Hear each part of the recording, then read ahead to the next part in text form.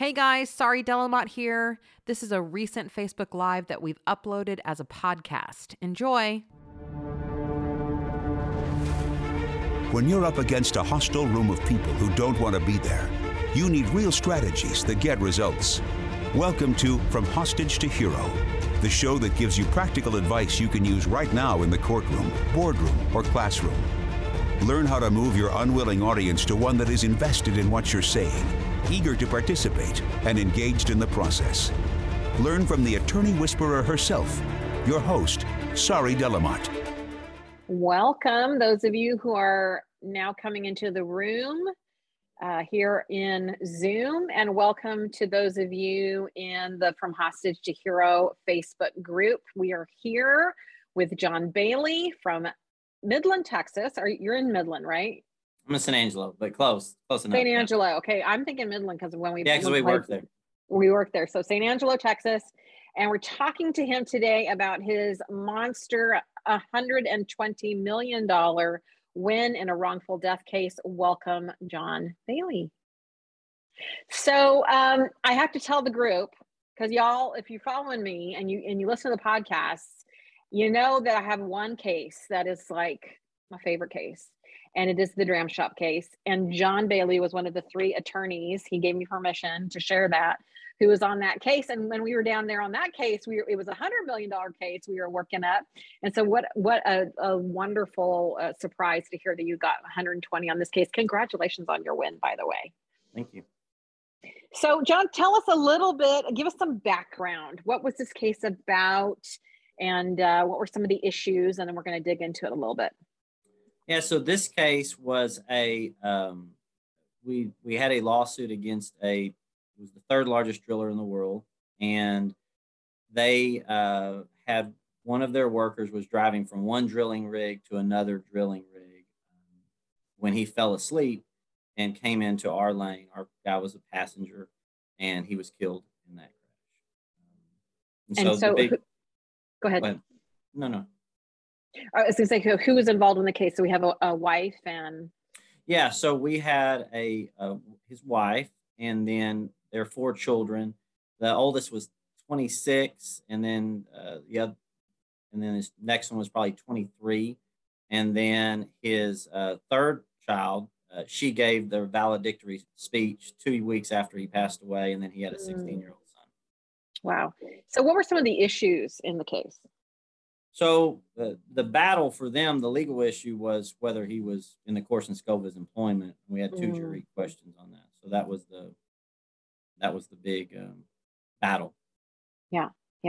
And so how do you believe that you were able to overcome that?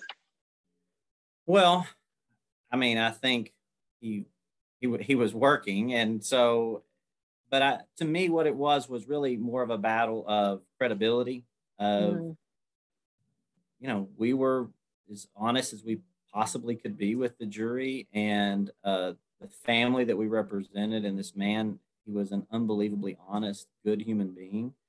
And the company on the other side was not honest in the way they approached things. So it just became a battle of credibility of whether you were with us or you were with them.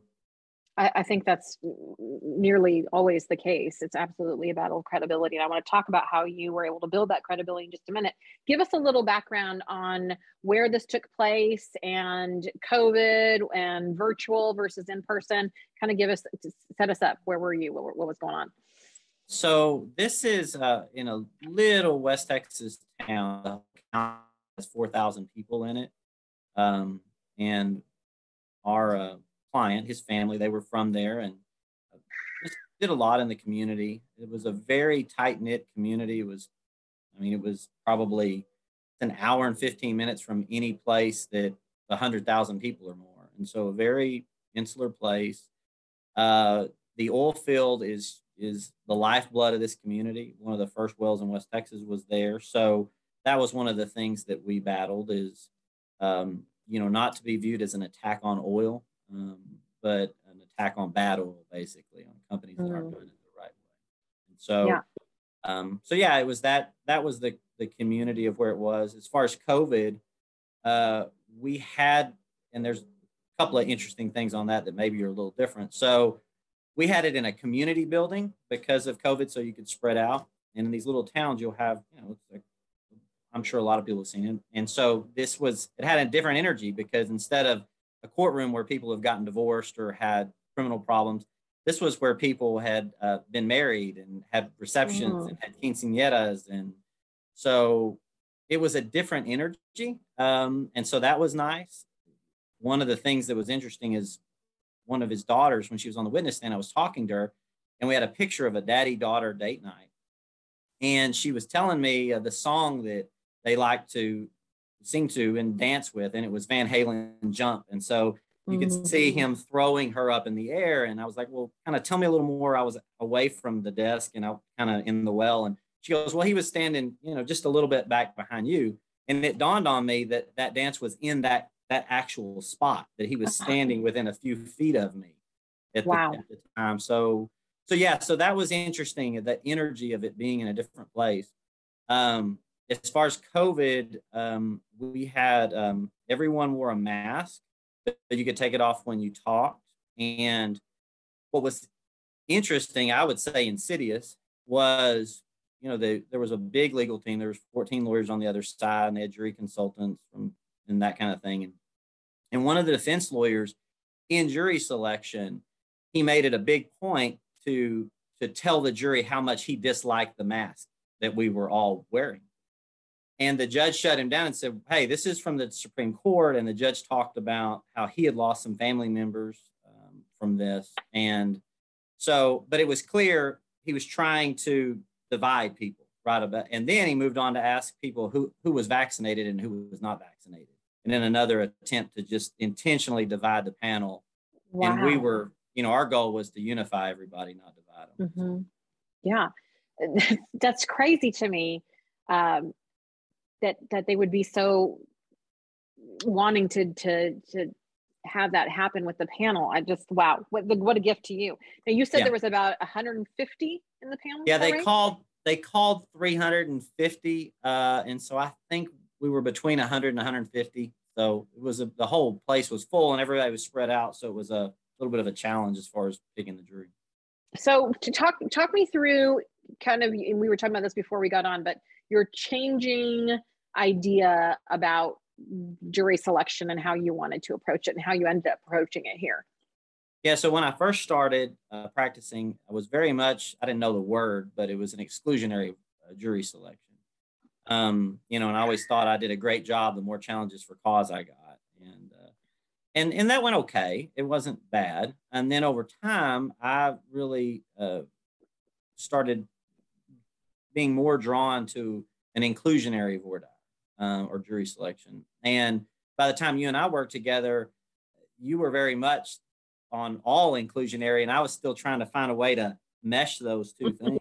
And even, a little irritation towards you because I'm sitting here going, that doesn't work that way. Sorry, you can't just go all inclusionary. You have to. And in this jury selection, I've just totally shifted and decided, look, I want to do it the way that feels better, and just assume that people were there with good hearts and wanted to do the right thing. And that doesn't mean that there aren't some people that just can't follow the law, and they're still good people, and that's okay. But in this case, we didn't have any challenges for cause. Yeah, not a single challenge for cause, which I think is incredible. And I do remember we had a terrible first day. I was there for 5 days with you. And by Friday, you turned to me, you still haven't got me this video, by the way. And you said, I need to do a video for you that says, at first, you're going to think this woman is batshit crazy or something you said, but she'll get you in the end. So yeah. I'm so glad that worked out. And I love what you said there, John, about how it felt better. Talk to me about how does it feel better to do an inclusionary voir dire? And as you know, and as people who follow me know, if we see someone that shouldn't be on our panel, we don't try to get them on the panel. That's not what we mean by inclusionary. What we mean is going in with the idea that there are people here who want to help me and I'm looking for them. And in that process, I might find people that don't want to be here. Great, I'm done. But it's a mindset more than trying to get everybody to be on the panel. How was that feeling better to you? Well, I think used to, and still there's glimmers of this, given by the fact that I gained 10 pounds during trial preparation. So there's still glimmers of fear, but used to, when I would go to pick a jury, there was so much fear. And I masked that with anger. So, where I'll be snippy with people on my team, or, hey, if you can just do your job, you don't know how much pressure this is. And I think, the idea that perfect love casts out fear, of, instead of me being so scared of what's going to happen or how they're going to jack me up, or this person or this race or this gender is bad or good, or this political preference or whatever. Now it's just looking at that person with genuine love and saying, hey, you came here and you've been summoned here, and, you've got some collective wisdom to offer. And I love that you're here, and I love you for that. And to not be scared for me, but to want what's good for that person in that moment. Well, and even the ones that are not, no, doesn't sound weird to me at all. But even the people that are there that are not ending up on the jury, either because we don't think they should be there or the other side doesn't, still have something to offer the process, still have a worldview.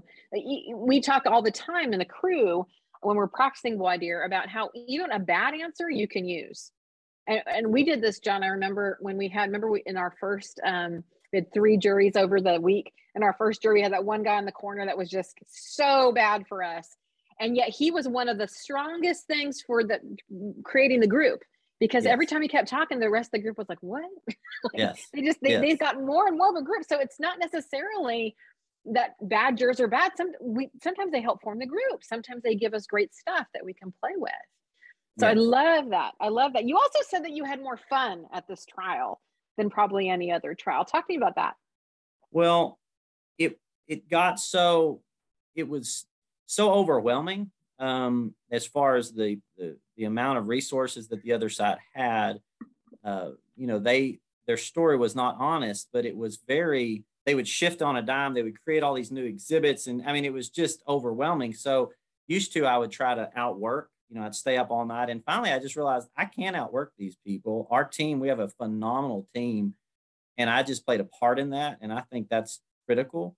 But it was just a realization that, I'm not going to outwork myself through this, and to just say, I'm going to be in the moment, and truth's on our side and love's on our side. And so I don't have anything to be scared of. And so because of that, I got to be much more in the moment. Yeah. Yes. We talk about that all the time. My goodness, I couldn't script this better. Not that I scripted this, I'm joking. So I asked you if you designed with the jury, because the Design Alliance is a big deal around here. And you said not totally, but there was one thing that you did that I just thought was incredible in jury selection, when you were talking about what they were there to do, and this whole idea of fair and impartial. Can you share with us, or like you shared with me, what you did there? Sure. So when I stood up to begin jury selection, the judge had just mentioned about this idea of we're here to get a fair jury, and talked about bias and prejudice. And I stood up and I said, look, yes, we're here to get a fair jury, but our definition of fair and this company's definition of fair are very different. And we represented a local man who's, this guy at Christmas time, he had 4 kids and worked full time. He would make these turkey legs and distribute them to all the people, the poorest people in the community. So I told the jury, we are here to find people that share the same values that Oscar had. And they are here to find people that share a whole different type of values. And that's why our definition of fair is different. I just love that, because as you and I were talking about, we don't really want a fair jury. We're not going back there and looking at our peremptories and going, well, this person's a little too biased toward me, so they should go because we want a fair jury. Yeah. Right? Yeah. I love putting it in the context of values. And it's just like what Rick Friedman talks about, right? Trial attorneys are fighting for human values versus corporate values. Yeah. Love that. That's wonderful. So you did something that you hadn't done before, based on some of the work and some of the podcasts that I did, that you thought worked really beautifully well, which of course I want to hear about, and so do our listeners. What was that one thing that you used in trial that you thought worked really great? So the flip chart, or the easel, and there was something about it that I wanted to try it. I was not totally sold on it, or not that I wasn't sold on it. I didn't know that it would have this kind of power. And we had a small one and my wife saw it and she said, yeah, let's get a different one. So we got on Amazon and got this thing that was on wheels, and it became a part of the trowel, almost like a person in the trowel. And we used, and I'm not saying this is smart, but in this trowel, we used no visuals, no created visuals. So, and I'm not an artist at all. So this easel was it. And so I would, as we would make a point with a witness, I would write on there. And in opening, we worked on opening a lot. And so our teaching section, it was so beautiful to be able to turn and actually teach the jury. It allowed me to slow down. I'm naturally very emotional, and to that, and it enabled me to slow down and not let them feel like they were being sold, but more being taught during most of it. And so it was the whole visual that we used the whole trial. And so anytime we made a point, it was written up there, every point. And so when we got to closing, we could come back and say, remember, we learned this and this and this and this and this and this and this. So if I would just say, if someone hasn't tried it, try it. It has some type of power to it that's very different. Well, and I think you already pinged on what that is, which is it feels very organic.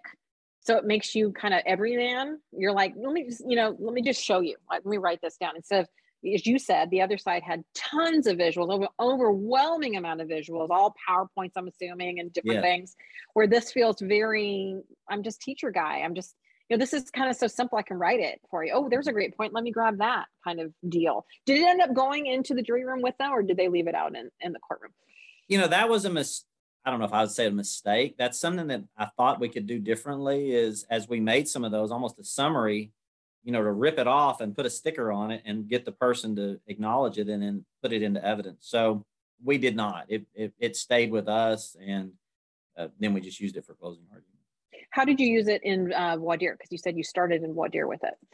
So in jury selection, if there was something I was going to talk about, or if someone made a point, I believe I wrote a little. I really started it in earnest in opening. Opening is where I used it the absolute most. And so literally what was they're going to decide later on the jury charge. And so I began by talking about those concepts, what was happening, where the different rig locations were and numbers, and really teaching there, I think was the biggest start. Well, and it's just like the podcast that I had that just came out with the coffee rule, right? If you don't say it at coffee, you're not going to say it at voir dire. You're not allowed to. It's this formality piece, right? And so what the flip chart also does is it's less formal. You've got 14 lawyers over here with tons and tons of pre-made visuals, and you've got, one or two lawyers over here, and who's just writing it with the flip chart or markers. It's such a contrast, particularly into the type of community that you were in, and the feel of it being very grassroots and just honest. I love that. Love that. I do see some questions coming. We will take those here in a little bit. Keep them coming. Whether you're in the Facebook platform, of course, we'll take them in the Zoom platform first from our H2H members. So talk to me about 120 million. Was that the ask in this case? Yes. And how did you come to that number? Because I think there are people sitting here thinking, okay, this is basically a car crash case, right? I mean, a guy fell asleep at the wheel, wasn't even malicious. How the heck do we get to 120 million? Talk to me about that. Well, that is, and we explored this a lot about, I think it's a belief of, is that the right number? And for me, it's just a lot of thinking, and it sounds weird to even say it, but just a lot of internally thinking. Does this feel right? Not internally thinking, just feeling it. Yep. Does it feel right?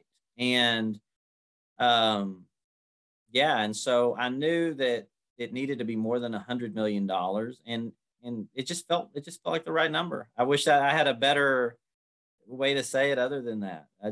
I believed that was the right number, and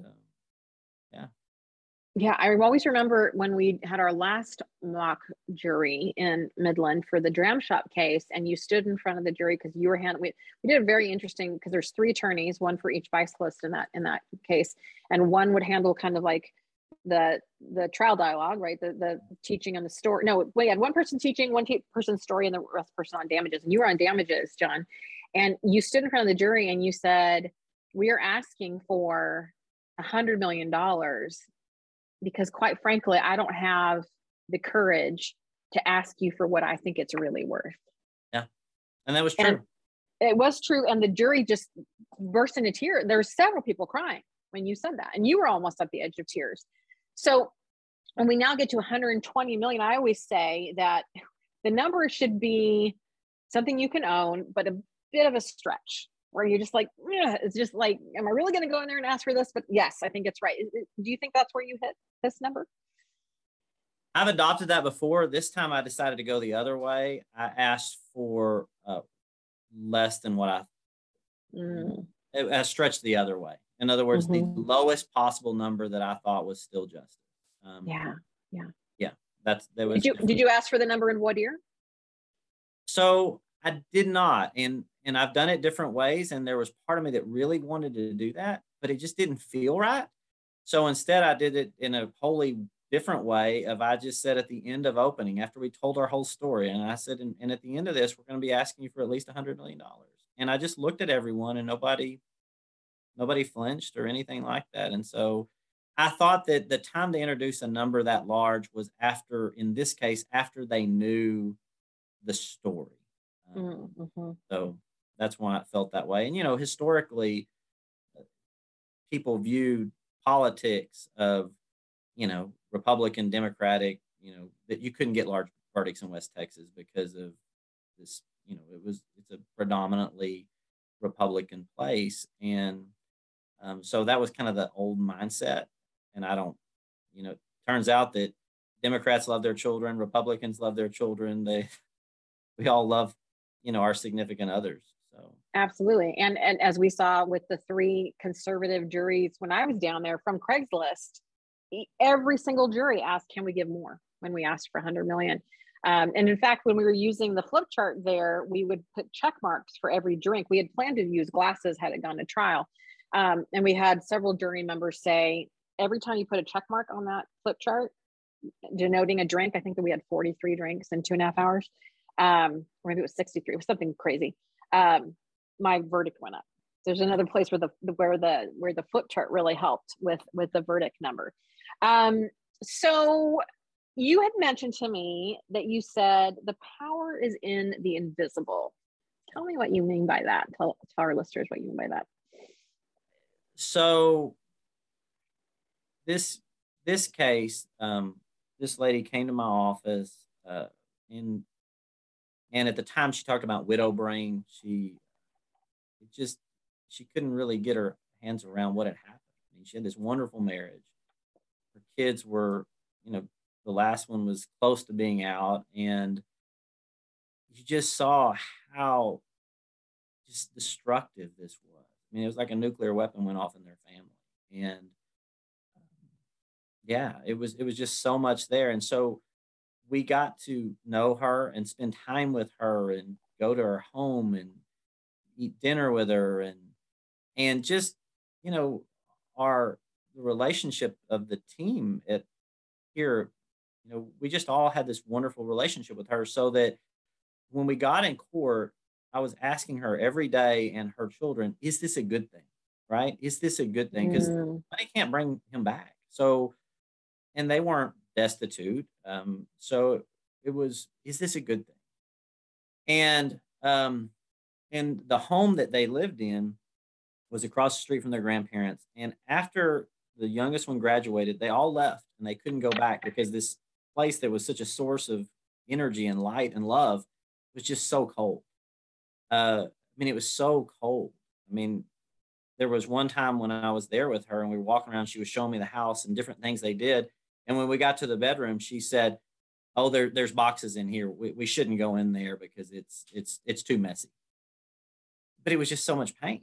And so what happened is during the trial, for the first time, because this is a little town, they moved back in the home and they started to realize that they could still have love, even though he was no longer physically in this world, and they could have love, and their grandparents were there, and they saw the love from the community, willingness to show up. And so the wife, the mother, that was a connection. two of the daughters were fighters like their dad. And so when they saw this contrast of good and us doing the right thing and them doing such dishonest things, it was something about that. They all talked about closure. They obviously talked about relief. They just talked about this love, and you could feel it in the room. It was more tangible than anything else.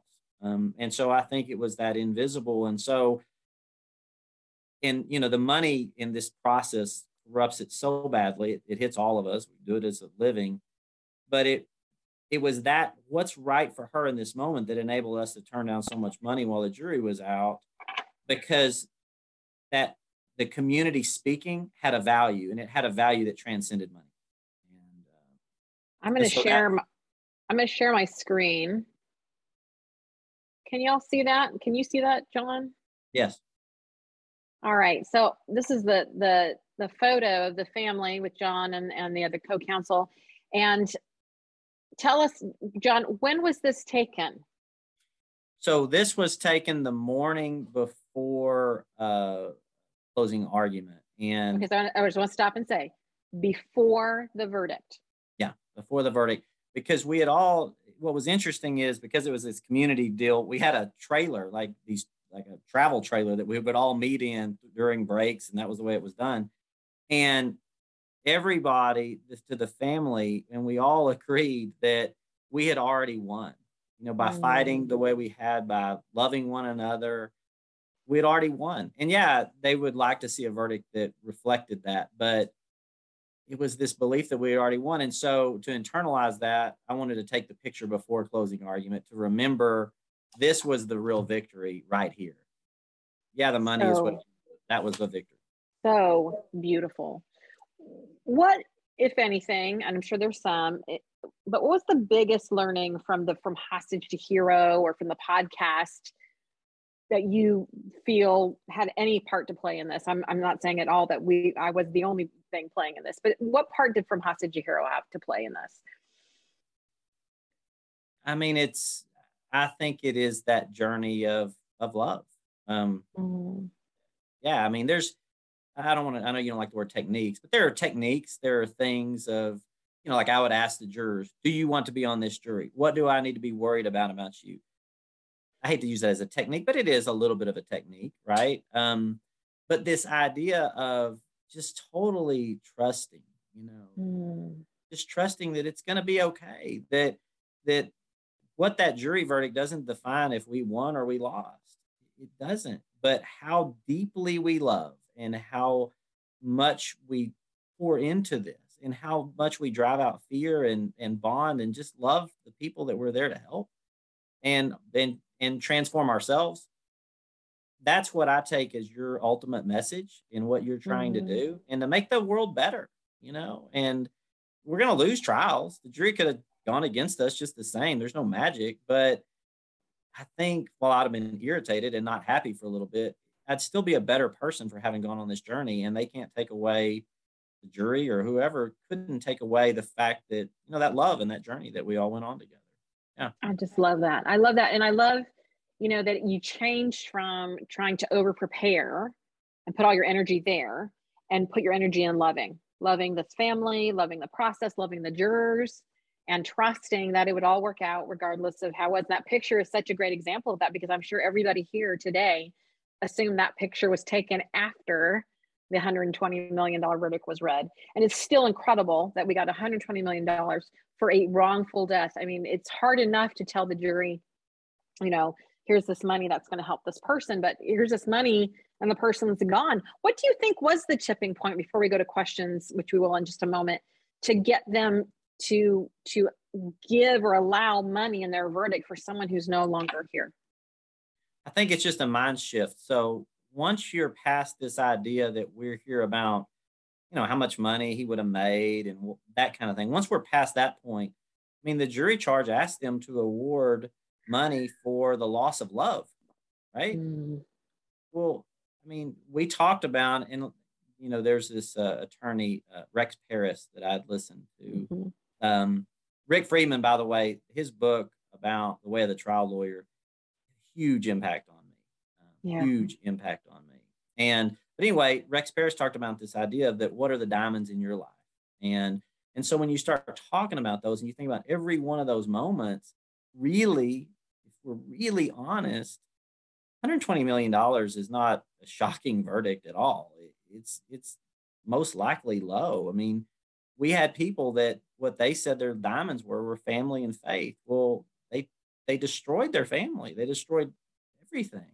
And so if the jury really does what they're asked to do, why would 5 or 10 or 15 or $20 million be fair for what was taken from these people? I love that. And basing it all on love. And what a great way, instead of going, what are your hobbies, right? To find out and dig in. Because people are like, well, you hate the hobby question. Sorry, but how do you get to damages? That's how you get to damages. Yeah. When it's in the voir dire and it's appropriate, and you've already talked about some things, you've got a conversation going. In this case, something was taken. Let me ask you about the diamonds in your life. It makes total sense there. Total sense there. And John, I've seen you work damages, and you're brilliant when in both voir dire and an opening in there. So I could already know the way in which you were being non-verbally in those moments. Well, we got some questions. You up for taking some questions? Sure. All right. So first question, would like to hear more about your team and how that was set up and organized. Who had a major impact in this case, but also in my life, that person would have to be Pat Montez. Pat Montez introduced me to the psychodramatic method and really was the person who first got me on the road of seeing things in a different way and really seeing the unseen. Pat worked with the family in this case and brought tremendous healing to them, but she's also worked with so many other families and people that have been hurt in my other cases and for so many other people. I believe it would be nothing short of malpractice to try a case like this without visiting with Pat and allowing her to work with the family and, more importantly, to work with us. I just can't overemphasize that enough. So one of the attorneys that was involved in this, a guy named Jeff Beffert, and Jeff and I went to law school together, and we'd done a lot of cases together, and he'd gotten somewhat disenchanted with the law practice. And he had called me and said, hey, John, I don't know if I'm going to keep doing this, but I want to do one more case. Do you have one that you think would be a good journey for us to do together? And I thought about it and prayed about it, and this case came about. And once he got involved, he spent probably 80% of his time on nothing but this case, and just in a dogged search for the truth. And, I used to hear lawyers say, well, you don't want to take that one extra depo because what if it's something that's not good for you? I just don't believe that philosophy. I think you search for the truth all the way down. And if the truth leads that you shouldn't get a jury verdict, well, then that's okay. And so the truth is the truth. The truth is the truth. Now, that's harder when you have hundreds of thousands of dollars, but it's still right, and we're either on the side of right or we're not. That's right. And he kept ordering records and taking more depositions and pushing me to say, no, we don't know. We never did totally find the truth because they obscured it so badly, but his work was just unbelievable. There was another attorney, Chad Elkins, that was local from that community that helped me really understand. I grew up in a similar town, but not exact. What mattered in that community? What were the values in that community that meant something? And he was just integral in that from the beginning of the process all the way through. As far as the attorneys, we had good appellate lawyers that helped us as well. And then our team in the office, we have just wonderful people. One of the people, her whole goal is she develops stories. She's a storyteller. So she visits with the different people that knew him before. One of my legal assistants, she actually crafted the closing argument because she had a more difficult time getting to why he was working than the rest of us. And so, but eventually she got there. So I thought to myself, well, why not have her write the closing argument instead of me? So that way we structured it in a way that got her there. Well, why not do it that way? So she wrote the closing argument. What I'm hearing here is the common theme is trust. You trusted your team, you trusted the jury, you trusted yourself, right? There wasn't this like control and over preparing. And this is what I hear from all of these trial debriefs that we do, people who've gone through the method or I've worked with them. It's like there's a letting go. Yeah. Like when they finally get their verdict, they're like, oh my God, it was so much easier and so much more fun than I ever made this up to be. And I keep saying this, I keep preaching it in the podcast, but you guys don't get it until you get it, right? Yes. When you get it, then it's like, oh, that's what she's Yeah. trying to be telling me this whole time. It's so much And- easier. So I'm hearing this trust here.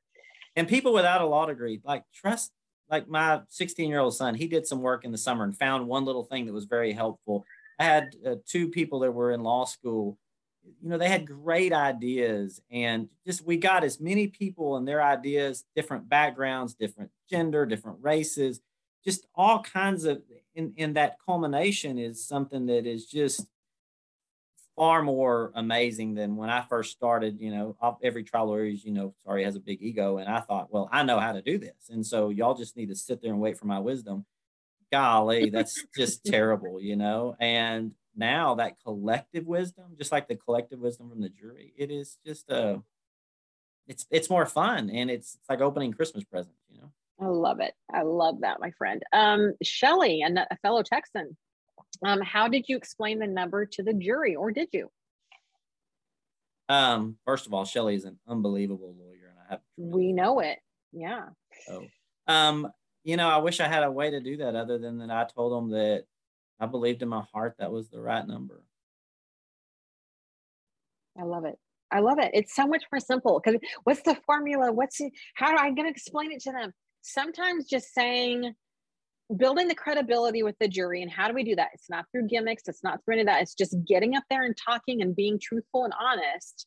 And then saying, I believe this is the right number. But, I remember in the Dram Shop case, and you use this word here today too, this idea of journey. We said, in that case, when we tried to explain the 100 million, we said, we've been on a journey with these families for the last 2 years. And through that journey, we believe it was 100 million, but you're now going to go on a journey and you're going to have to come up with your own number. But that's the number we came up with on our journey. And that just made sense for them. Yeah. Yeah. I love it. I love that every answer you're like, I felt it. I love it. Shelly's also asking, did you submit any economic damages? We did not. That was one of the only things we lemonied out. They had a lemony that was 95 different things, and we had 2. And that was one of the things that we didn't do. And I don't know how I feel about that. That's probably more strategic. I just think that, and I know a lot of lawyers talk about anchor points and all that, but I think it's more of a focus of, look, we weren't in that courtroom or in that community building because he wasn't earning a living anymore. We were there because they lost their life. And so I didn't want to cheapen it by focusing on, did he make this much and all the economists and everything. I just wanted to talk about what was real and the most important thing. So no, the answer is no, we did not do it. I love that. It's so real and it's so honest. And it's so what I talk about, where whatever you focus on, you make important. Period. So you were there for love. It wasn't loss of life. It was loss of love. That's right. That's what you were there for. And that they put a value to what love meant, not what even the life meant, but what the love, and the loss of that love, what that was going to mean to this family and what it meant to them as a community. Rob is asking, can you say more about this whole, what do I need to be worried about piece? When you ask the jury that. Oh yeah. I just, when we were talking to them in jury selection, if I got any weird vibe when I was looking at the person, I would say, look, this is real important. And, represent Laura and her kids. And we're going to be here for, a week or 2. And is there anything in your heart that would make that I should be concerned about putting you on this jury to fight for justice? Is there anything that I should be concerned about? And some of them would say, yeah, they would have problems with the emotional side of it. I don't know if I'm right to sit on this kind of jury or something like that. And then some of them, you get to see in their eyes, they were just saying, look, I don't want to sit here because I don't want to be here for 10 days because whatever reason. You could see they wanted off the jury. And I didn't do that with every one of them. More often than not, it was, do you want to do this? Do you want to be on this jury? And they would say, yeah, I can do this, that kind of thing. Have you ever asked anybody before if they wanted to be on a jury? No, I have not. That's totally from from you, and I actually thought it was weird even up into doing it that morning, and it just came out just emotionally, like, Yeah. why wouldn't I ask you? I'm about to. Do you want to do this for 10 days? Do you want to Yeah. do this? And what I was really Right. saying to him is, are you ready for this fight? That's what I was saying. Yeah. It's like a rallying call. Yeah, Yeah. that was it. Oh, I love it. And you had some people say no. Yeah, they say, no, I'm ready to go home. I don't want to do this. Okay, I respect that. Did you get anybody on the jury that didn't want to be there? There was one lady that ended up being on there that didn't want to be on there. Yeah, there was one lady. Yep. And that happens. That happens because we don't have full control. Yeah. I don't see any other questions. If there's questions from Facebook, you can post those and Christy will grab them. What advice might you have for lawyers who are scared of the jury, scared to trust their instincts, scared to trust their staff? What would you say, John? One of the things I would start with, and it seems like so many of these I listen to, people always come back to this, but I would get Rick Friedman's book on the way of the trial lawyer, and I would really read that and meditate on it, because I think that there's so much fear in what we do, and it just stops us from so much good that we can do in the world. And look, I had a lot of fear. I mean, I woke up one morning at 3 a.m, just literally scared. And I just, for me, I pray a lot, and I heard in my mind that the reason I'm so scared is because I don't trust enough. And I think that's it. It's just that it's going to be okay. Even if the jury says you lose, okay, well, it's okay, But I think understanding money has such a big fear point for us, because we've got to, on the one hand, you got to, to have a team and all this stuff and to do these battles, you have to have money. But money can dominate us too much. And then we think, well, what happens if we lose? We turned down over 8 figures on this case while the jury was out. And the thought could be, oh my gosh, what if you lose? Blah, blah, blah, blah, blah, blah, blah. And that's what all the adjusters were telling me on the phone from New York. And I said, you know what? If we lose, they've already lost their husband and their dad. So all we're talking about is money. And I think just really understanding that, to me, is, and working through those fears. There's so many different fears. And I think that Rick Friedman does a really good job in that book about that. And you talk about this constantly, but I think that's it. Because without that, I mean, you go to all these different vices of overeating, and I did overeat. That's one of the things that, but, you yell at people, you drink too much, whatever. Yeah, no, it's what I'm hearing you say is it's a mindset shift, which is what we preach all the time at HH. We don't care how you get there. We love Rick Friedman. However you get there, we're here to help. But however you get there, we want you to have that mindset shift change, because notice how John or anyone else, if you've been around here a while, been watching the trial debriefs, are not telling you about all the techniques they've learned. Nearly everybody who comes through says, I shifted my mindset. And that's what made the difference. That's what finally got me over the hump. That's where I finally got my 8-figure or 9-figure verdict, is I finally shifted my mindset. And that's what we keep preaching around here. And I'm so glad that you all come in, not to say how right I am, but that you're having this success. And it's not even about the verdict. That's what I keep hearing from all of you too. It's like, that's great, but this was more fun. I had more enjoyable time. I wasn't so scared. And yeah, of course, those moments are going to come up, right? It's not, then you'd be fearless. Yeah. Courage is doing it and being scared anyway, right? So there's you just have to manage that fear as it comes up. Okay, we got some more questions coming in. So June, our coach June, is asking, when you asked if they wanted to be there, did you ask each individual or did you ask the whole group? So I didn't ask the whole group. Partially was there were so many, and the judge he didn't give us a strict time limit, but he was kind of like, hey, let's go. So I used it more as a individual route, more of a rallying cry. I didn't think of it until just now, but it was more of that. When I would see them and I was like, are you going to fight for justice? Kind of a person. You ready? Let's go. Yeah, are you ready to do this? It was more of that. I love it. When did you first realize that the group had been formed, and what was it that you did to facilitate that forming, other than your amazing personality, of course? Yeah. I think I really think the group started to form with the first question that we asked, because I could feel that they saw that I wasn't BSing them. You know, I wasn't coming up and and kind of doing some jokey joke or flirting with them or whatever you see lawyers. Yeah, you see that. You know, it's just, look, hey, I'm not going to waste your time. Let's just get to this. And one of the things we got to then it really started to form the group is their witnesses had several of them just, I mean, I always get nervous about saying lying, but they just didn't tell the truth under oath. And so when I started asking people, you know, some people say, hey, when I put my hand and I swear to God, that really means people. Other people say, well, you do your best. And, you know, if you kind of fudge, you fudge. And that really is when the group started, I think, coalescing, because they're like, no, when you put your hand and swear to God, you better tell the truth. None of this kind of fudging. Love it. Did you handle trial negotiations or have someone else do that? It's so distracting in trial.